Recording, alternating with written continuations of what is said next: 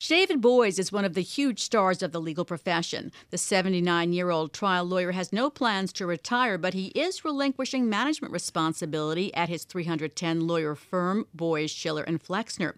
Joining me is Casey Sullivan, editor-at-large for Bloomberg Big Law Business. He spoke to Boies about his plans in an article entitled David Boies is trying to make his law firm outlive him. Casey, you write that he is one of the most connected litigators in the country. That must be true, but tell us about Boies. Sure. So, I think as illustrates his connectivity in the legal market, he's represented clients from Harvey Weinstein to the Weinstein Company to the New York Times, which presented a conflict when these sexual harassment and sexual assault allegations emerged in the New York Times. He found himself in a situation where he would need both the production company's consent to be able to advise both the production company and Weinstein. So very well-connected lawyer. If you go back to, the Bush v. Gore, he advised Al Gore in the recount of the 2000 election, among a number of other highly notable cases. He certainly is known to everybody who is in the legal profession or part of it. Now, he is planning to make sure his law firm outlives him. How is he planning to do that? So this was a process that stemmed back as far as 2002, and it's really kind of been a gradual process over time, the way that he described it to me. The firm formed an executive committee initially to spread out management responsibilities throughout the firm. And recently, as one of the named partners of the firm is planning to retire, by the end of the year, they're planning to appoint several new members of the executive committee. And at the same time, Boies, as well as the managing partners of the firm, there are 3 managing partners total, are relinquishing management responsibilities that includes hiring and promotions and overall oversight of the firm's caseload throughout the entire executive committee. Let's talk about the firm and the way he grew the firm, because he grew it very slowly. It's on a path of slow growth. And he said he aims for less than 3% headcount growth per year. Why is that?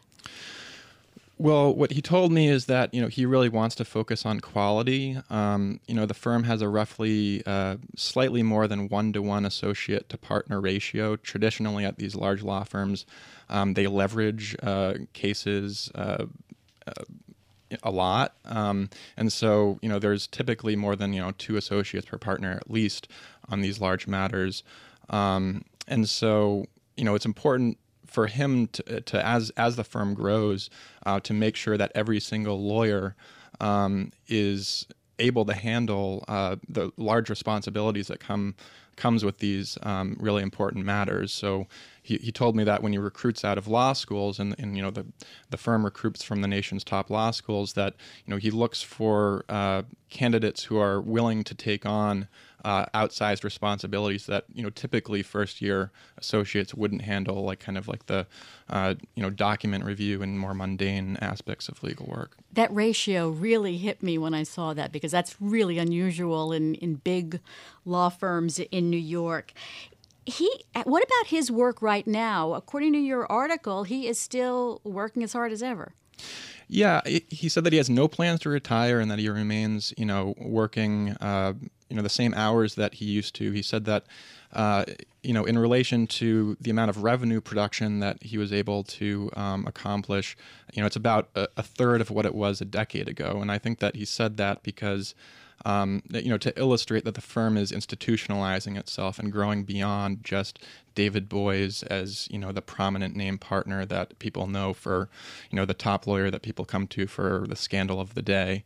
And so, there are other partners who are stepping up.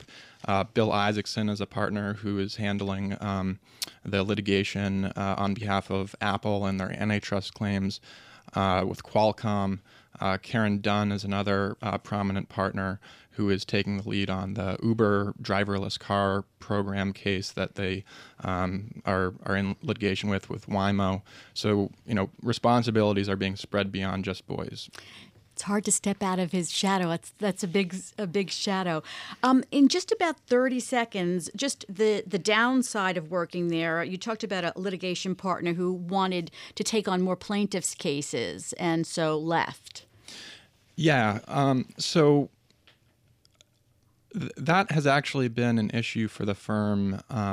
Client conflicts has been an issue, and I think that because David Boies is so connected with large corporations and a number of clients, some lawyers at the firm have felt that their own practices have been limited, and I think that came through with an interview that I had with Philippe Salendi, a partner who left the firm in 2006 that went on to Quinn Emanuel. He brought a number of lawsuits against the financial services sector after the financial crisis, and it was a case that he wouldn't have been able to. We'll have to leave it there. It's a great article. That's Casey Sullivan, editor-at-large for Bloomberg Big Law Business. Coming up on Bloomberg Law, does the Supreme Court have an aversion to math?